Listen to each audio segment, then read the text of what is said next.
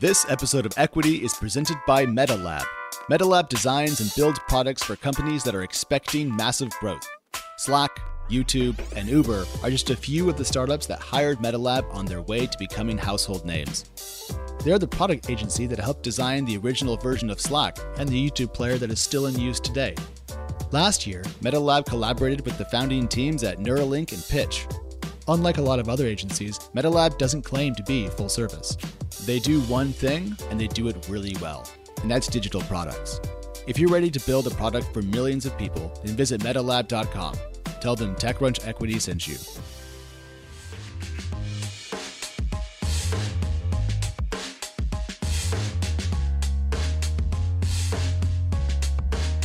Hello and welcome back to Equity, TechCrunch's venture capital focused podcast where we unpack the numbers behind the headlines. My name is Alex Wilhelm and I'm joined this week by my absolute favorites in the entire world. I have Natasha Mascarenhas here. Natasha, how are you doing? I'm feeling great. I have Twitter open just in case our entire show has to change while we're recording like it usually does. So let's hope for a eventful/uneventful 30 minutes. We also have Danny Crichton here. Danny, this week has felt 10% more relaxed than the last couple of weeks. What do you think's driving that? I think there's been so many announcements that all of them are done. That's it. That's the news for the year. We can close up shop. Look, if I turn off my email, the shop is closed. So it doesn't really Did you really matter. raise if no one heard it? No. If a VC falls in the forest just to get a post-money valuation.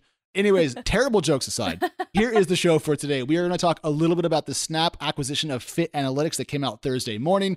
We have notes on eToro's impending public debut and what it means for Robinhood. We have funding rounds from Copy.ai, Riva Health, Dutchie, Airtable, Squarespace, and we're going to close with a short meditation on the inequity in the global venture capital world. It's going to be a blast. Natasha, tell us about this first deal, Snap and Fit Analytics. Yeah, so Snapchat is getting into e-commerce. It has acquired this Berlin-based startup, Fit Analytics, that uses AI to help with sizing and shopping and just personalized tools to help retailers figure out how to get consumers to buy their products.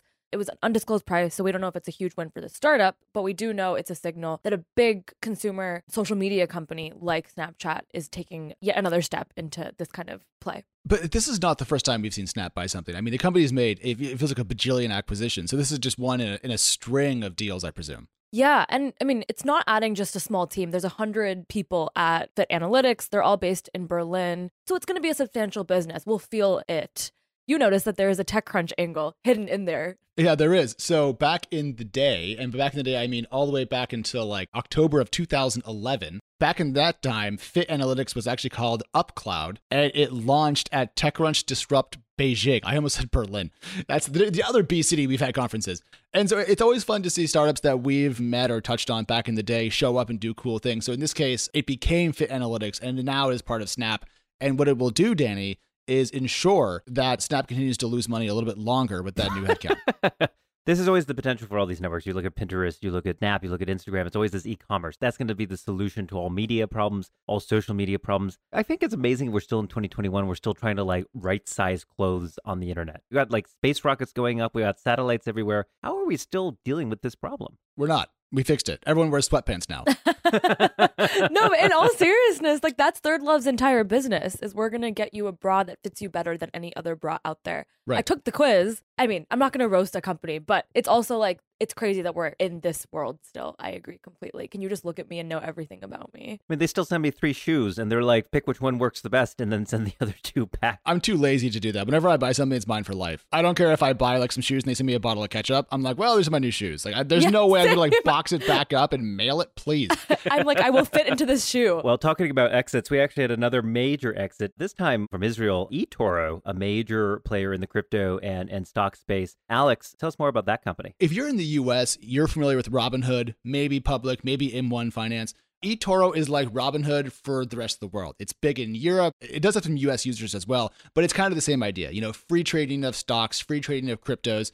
And it has grown to enormous size. And the news out this week is that it's going to go public via a SPAC. Sorry about talking about SPACs, but in this case, the company SPACing is very cool. At a $10.4 billion valuation. And Danny, I love this. It's going to merge with FinTech Acquisition Corp 5, because I think the first 4 were already taken or busy or something. Like, I don't know what to make of that. But eToro will be the company that is listed and traded on the NASDAQ. This is actually a really interesting company. So it's 14 years old. The founder, Yanni Asia, who we actually had on stage at TechCrunch Disrupt Berlin, the other big city in 2019, back when we were allowed to, be in places. He actually has been like a lifelong trader. I mean, he was like a sort of a Wall Street bets guy, 20 years before that was cool, day trading, being super involved. And so when he started eToro, it was basically a no-fee stock trading app that was designed to allow you to mirror trades from other folks.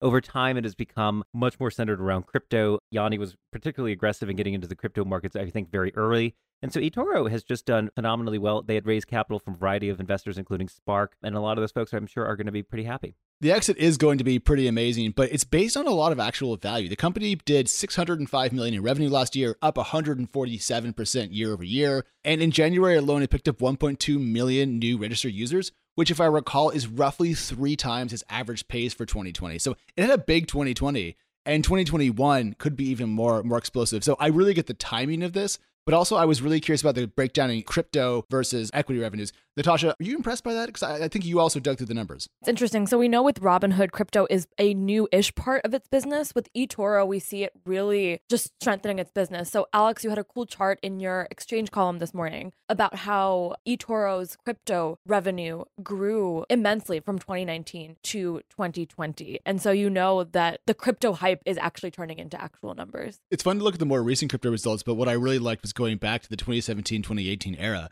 Because if you look at kind of like Q4 2017 and Q1 of 2018, eToro rode that Bitcoin boom super intelligently. They grew so much in 2017, 2018, they actually shrank in 2019 because crypto kind of went away and they built the other side of their business up. And then 2020 was an all-time record year. But it goes to show, Danny, I think that the variability in trading revenues that you can see. Well, not only that, I think one of the magics to eToro is it was very focused on regulation very early, and particularly regulation internationally. So as an Israeli company, obviously Israel's a fairly small market, and they went to Europe and they went to the US super early. They actually were far more aggressive in Europe. I think they only went to the US, I want to say, in like 2016, 2017. It's actually a relatively new development for the company. 2018, right? So it's a very new development. They focus on Europe, so they were able to get into dozens of EU countries, but now they have 20 million users across 100 countries. So it's like a company that really focused on the global nature of fintech, and we just don't see that very often when so many companies just focus on the US domestic market. And to put this in perspective, according to its SPAC deck, which I can say without slurring the words, of their funded accounts, 69% are in Europe,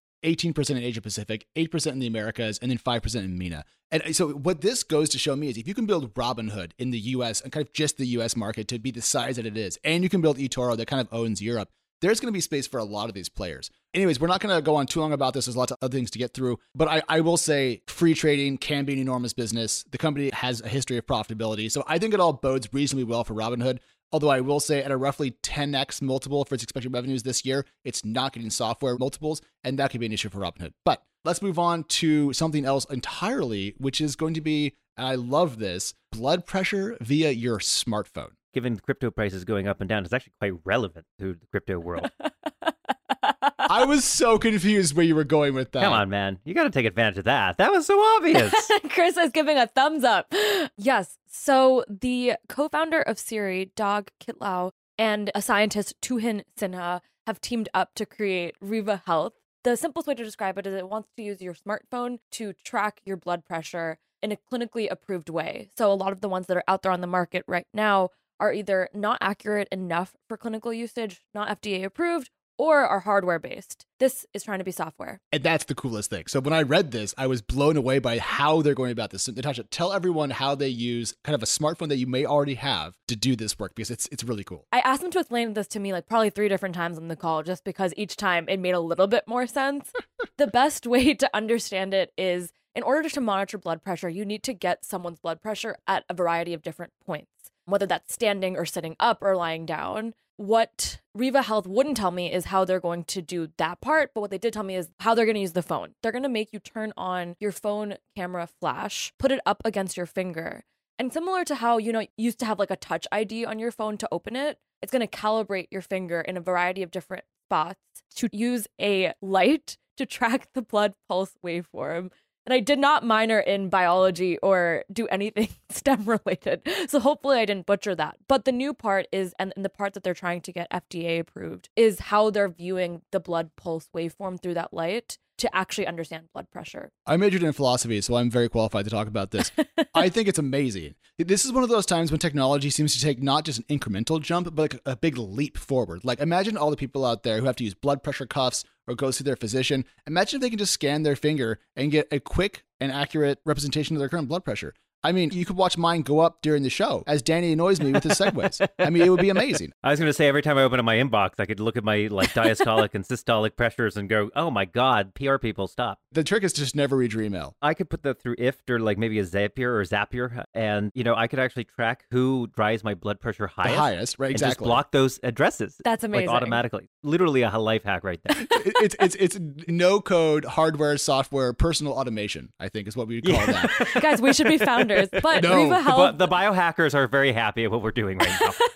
Riva Health, with their idea and not ours, raised $15.5 million in seed funding in a round led by Menlo, True Ventures, UC Health, the Colorado hospital systems gave $5 million. Oh, that UC. Yeah, they wouldn't share their data or their published research with me, but they did say that because UC Health invested, it's enough validation or at least a signal that this is legit technology. But like, I have to give the disclaimer that it's early stage, they haven't shared their research, and it's still going through FDA approval. Not only am I excited about all the sensors, but like more and more we're seeing machine learning and artificial intelligence get into the health space. So a few years ago, we saw Apple buying Cardiogram, which had raised money, I believe, from Andreessen and a couple of other folks. That was related to heart health. And then on the most recent Apple Watches, we saw blood oxygen levels. To me, what's interesting here is we're actually seeing a very slow ramp up of like we're getting better and better data across more and more biofactors. I think by 2030, we'll have diabetes covered. Yeah. We're going to have a ton of other, blood sugar, whatever the case may be. That's the future. And to me, it's exciting. It's going to take time. It's taken a lot of work. It's going to take a lot of research, a lot of FDA approvals.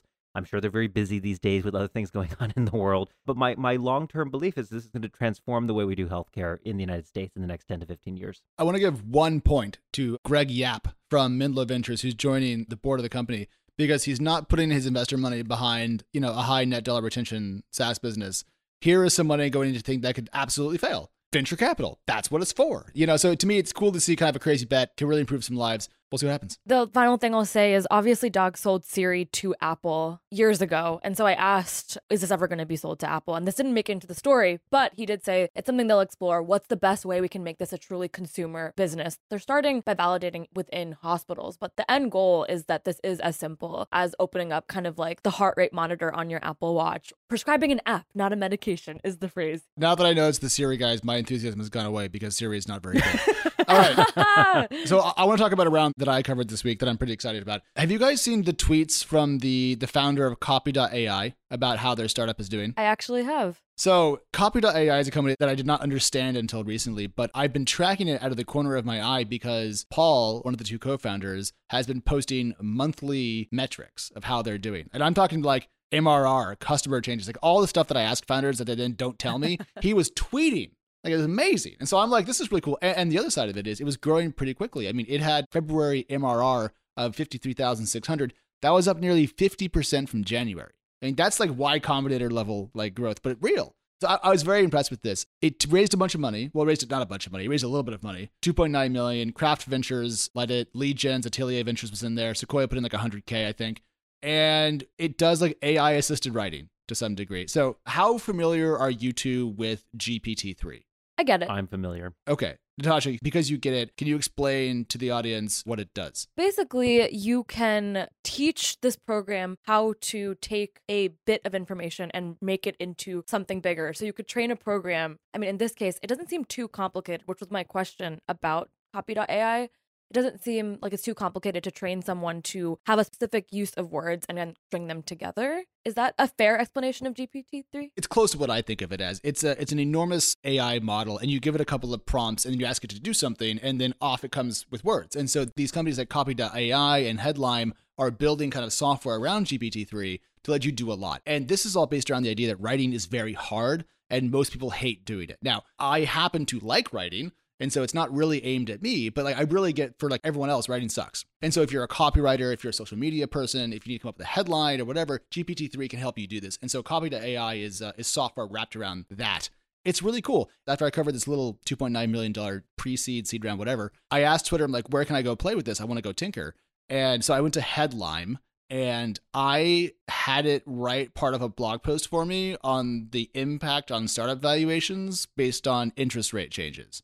And not only did it not suck, it actually brought in other points that I would have raised later on in the piece, and it extended my writing. Oh, that's so scary. Yeah. And that's when I was like, well, one, I'm overpaid. And two, like, this is super, super cool. Like, remember the Riva Health leap in technology? That's what this felt like. It actually felt very impressive to me. I haven't actually been like faux giddy about a technology thing in a while, but the stuff that's underlying Copy.ai, I think is freaking cool. There's a lot of great tools here, right? We've seen Grammarly come out. Hemingway, which is trying to make you write like Hemingway, but in the sense of Hemingway as boring writer, not so much Hemingway as great writer. But one of the things I think is interesting here is like this gets much closer to where I think the future needs to go, which is AI augmented humans, right? There are people who are good at writing. They need better copywriters. They need better tools to help them figure out basically a better Clippy. And as bad as that sounds, like actually something that could be useful is like, hey, you missed 3 points here. Oh, you want to insert the revenues from this company that you're talking about right here in the exact moment? Instead of spending 5 minutes of me going through Edgar on SEC and trying to get that information, having it just insert would be magical. Yes. And that doesn't get rid of the originality of the writer or the style of the verb or the tone, but it would be an immense augmentation both from productivity and it also allows me to keep my thoughts much more pure. I can focus on what makes me human and original as opposed to like getting the logistics of language put together in, say, a business article, whatever the case may be. For sure. But what Copy.ai does today, because that's Danny's looking 5 years in the future when we have better, I'm always looking in the future. I don't care. Danny is a man of the future past. What Copy.ai does is it generates a number of like suggestions for you, and then the human picks between them. Because when I was talking to Paul about GPT-2, the preceding generation, he said it would have flashes of brilliance amongst the dreck. But GPT-3 has a much higher hit rate, but it's not 100%. So there's no point where you hand off the stick entirely to the AI.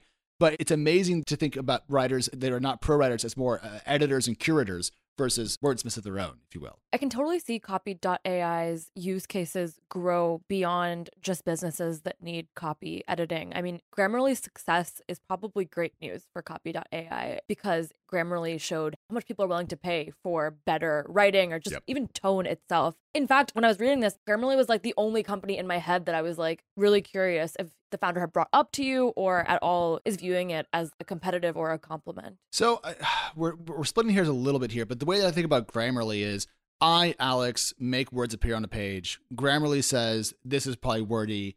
This word sucks. You're missing a comma here. Grammarly is like, it's a polishing mechanism for your human created writing.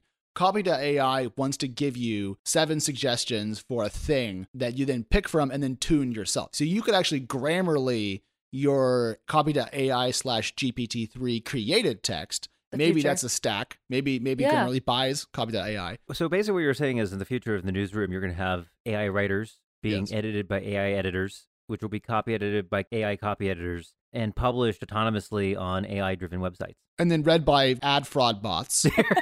I'm not afraid of blogging robots per se, but I like the idea of helping people do more. That to me is what this stuff can do.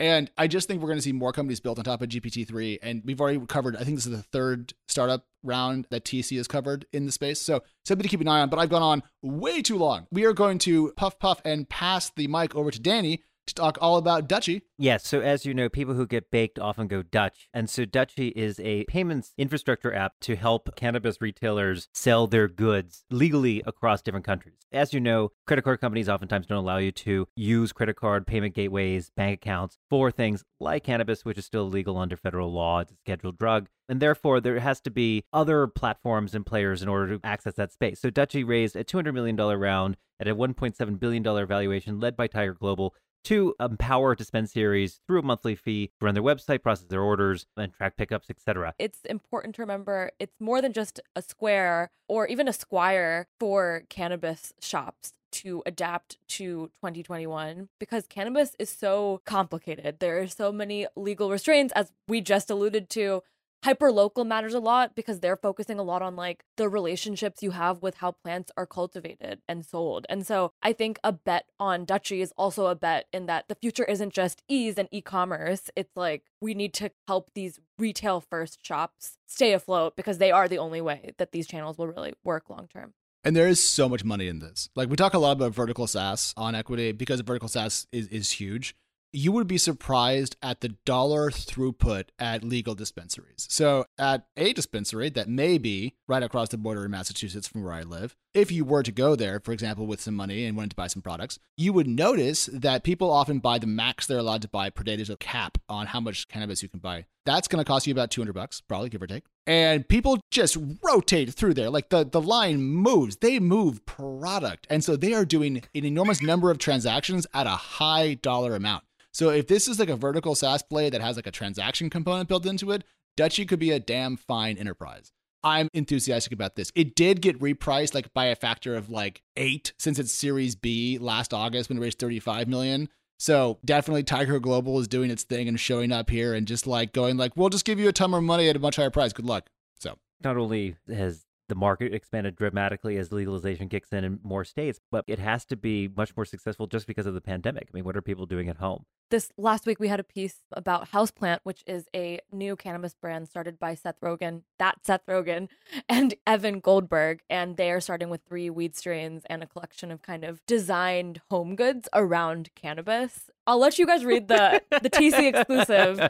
But one quote that I will mention that I think Goldberg told our reporter was that they hope that Houseplant does for cannabis what Apple did for computers and smartphones by turning an intimidating product into something anyone can use, which, jokes aside, hair for it, because people at dispensaries can be super intimidating. Dude. And yes. Cannabis in general. I'm with you in that entirely. But let's move along. Airtable has raised $270 million, Natasha, a Series E, I believe, at a, what should we call it, about roughly $5.8 billion valuation, an enormous amount of money. What were your first thoughts when you heard this? My first thoughts were I need to grow up my understanding of Airtable from a super smart spreadsheet into something a lot more. Yeah. So you and I, we live inside of WordPress and Google Docs because we're talking to people and we're writing things down. And it's safe and warm and so kind. Safe, fuzzy, like I know where all the doors are, And whenever I go into Airtable, which is pretty frequently these days because people love it, there's always a different UI setup and there's color coding and like all this crap. And then Danny sends like 6 more things to look at. It's complicated and terrifying, but people love it because what it does do is not just spreadsheet replacement, but allows you to have kind of a relational database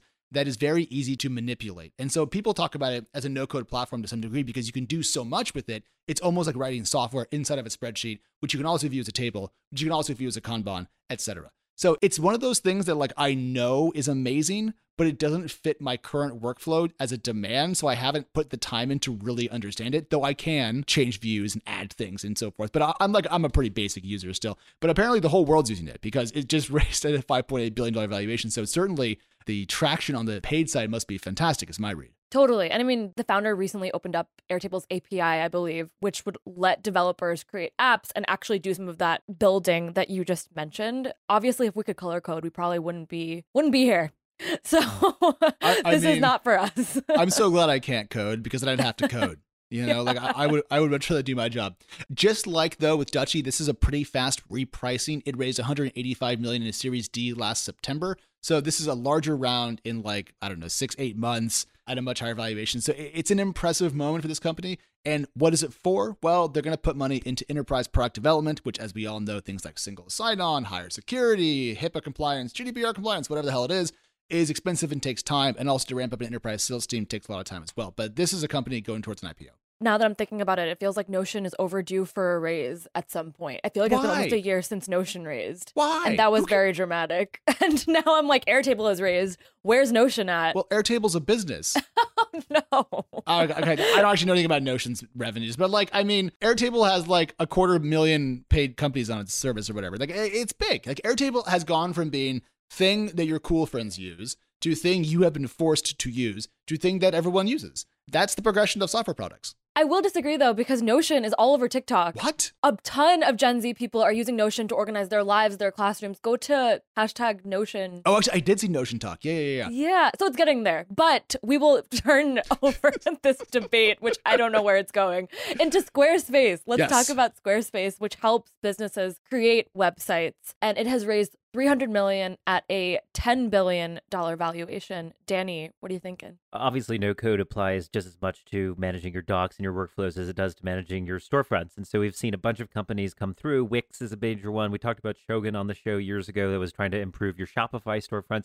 Squarespace is a much more general purpose. I think a lot of them are stores, but it's not just related to stores. I see a lot of consultants, a lot of freelancers use it for their own websites. And so it's become super popular. It's also not only a New York company, but it's also a very unique New York company. So it was profitable, as I want to say 2017, it was actually making, I want to say 300 million in revenues. And then just over the last couple of years, it just seems to have grown tremendously. I mean, this is a company that was founded in 2003. So we're almost hitting the 2-decade anniversary of the company to get you a sense of how long of a journey this has been. But just over the last couple of years, the valuation has gone from 1.7 billion to 10 billion. Its revenues presumably have grown extraordinarily fast as well in that period of time. Just a few months ago, we heard that they filed confidentially. They're not obligated to go public, but they are trying to file. They're getting approval from the SEC and getting feedback. Yes. And yet they raised another $300 million. Now, that's not a huge amount of money, not a huge amount of dilution, so that's okay. But it is a little strange to confidentially file and then sort of raise capital sometime contemporaneously, either right before or right after. I don't know how long they waited to announce it. So what is going on here? Alex is dancing. I think I have an idea. Have you heard about what Roblox did? Which is they raised a bunch of money and then direct listed. So my question here is, are we going to see ye old Squarespace raise this 300 to 10 and then just go public in a DL? Why not? I mean, what else are they going to do? They don't need more cash. They've never been that cash consumptive. Back to Danny's point about profitability earlier on. And we don't know if that's adjusted EBITDA or, GAAP net income or just positive free cash flow, whatever metric it is. But it implies a non-awful burn rate is what matters about that point. So they probably don't need that much cash. So this smells like the possibility of a direct listing. I'm not going to put my neck out there, but that was my first read at the moment. 1,200 employees, though. This is a big, big business. Like, it's just huge. They got a beautiful building here in New York. But talking about inequality, there are winners and there are losers. Unfortunately, they're not always equally distributed across the population. Alex, you wrote a great piece this week talking about how global inequity in venture financing is staggering. Tell us a little bit about that. This is a story that came out of a Twitter conversation that I had. There was a guy on Twitter, and it was Dawda Berry, CEO of a UK-based esports startup called Adaplay Esports, which is actually pretty cool. He said, hey, startups in Africa have raised already 500 million this year in 2021, and they're going to beat their last year total of 1.4 billion. And I was like, well, one, that's great to hear because there's a lot of folks on the continent of Africa, and there's lots of things that could be built there that should be relatively lucrative. Always cool to see entrepreneurs doing well. And then someone else chimed in and said, you mean all the startups in Africa have raised less money so far than Stripe raised in one round? And I was like, oh, that really does put it in perspective. So I did a little research. I poked around the numbers a little bit. If you look at the data at the current run rate, all the startups in Africa should raise about $2.5 billion in 2021, which will be, I think, an all-time high for the continent. But to me, it highlighted the extreme inequality in access to funds because we talk a little bit about Europe versus the US and venture totals and how is India doing versus China, but we're really looking at like 5 places, a couple of countries and a continent. Latin America is doing better. That's great to see, et cetera. But like Africa is really just far behind. And we've seen IPOs from there with Jumia. We've seen acquisitions with, was it Paystack and PayPal? And so we know they can generate 9 and 10 figure exits. It's just disappointing to me to see this be so inequitable this far into the kind of startup universe, if you will. These kind of pieces and this kind of context, I mean, equity is about the numbers behind the headlines after all. But I think that kind of conversation is important. I think sometimes people can be like, that's just too broad strokes or reductive. And it's like, we do need to talk about numbers in a way that's everyone didn't just triple their valuation over a year. Because I think so many people right now, intentionally or not, are saying that anyone can raise. And if you can't raise, maybe you aren't ready for venture ever. And that's just not true. 8 zip codes in the US is what that is. It's not everywhere. One last data point, and then we have a small teaser to wrap up with. But I pulled some other data, and if all the startups in Africa raise 6x their 2020 venture capital haul of roughly 1.4 billion, depending on how you count, this year, they will manage in the full 2021 what the UK has managed thus far in Q1 in terms of total dollar volume. That's how extreme this is. It's shocking. But Natasha, to close us out, tell us about crowdfunding and why it's relevant again. On Monday, the cap for equity crowdfunding grew from 1.07 million to 5 million. We're already seeing startups and venture firms take advantage of the idea of raising money from a community. We've talked about community a ton, and we will be doing a lot more about the pros, the cons, the things to look out for, because this isn't just easy money on our Wednesday show coming up with Sahil of Gumroad and Elizabeth Yin of Hustle Fund. It's going to be a fun show, and we will all be there. It is going to be a fun show. It's a really hot topic. We're seeing more and more startups coming out of accelerators and follow similar routes if they have kind of a fan base out there. So it's going to be fun to see. But Danny, Natasha, we are over time. We have to go. We're back Monday morning, everybody. Stay cool. Have a good weekend.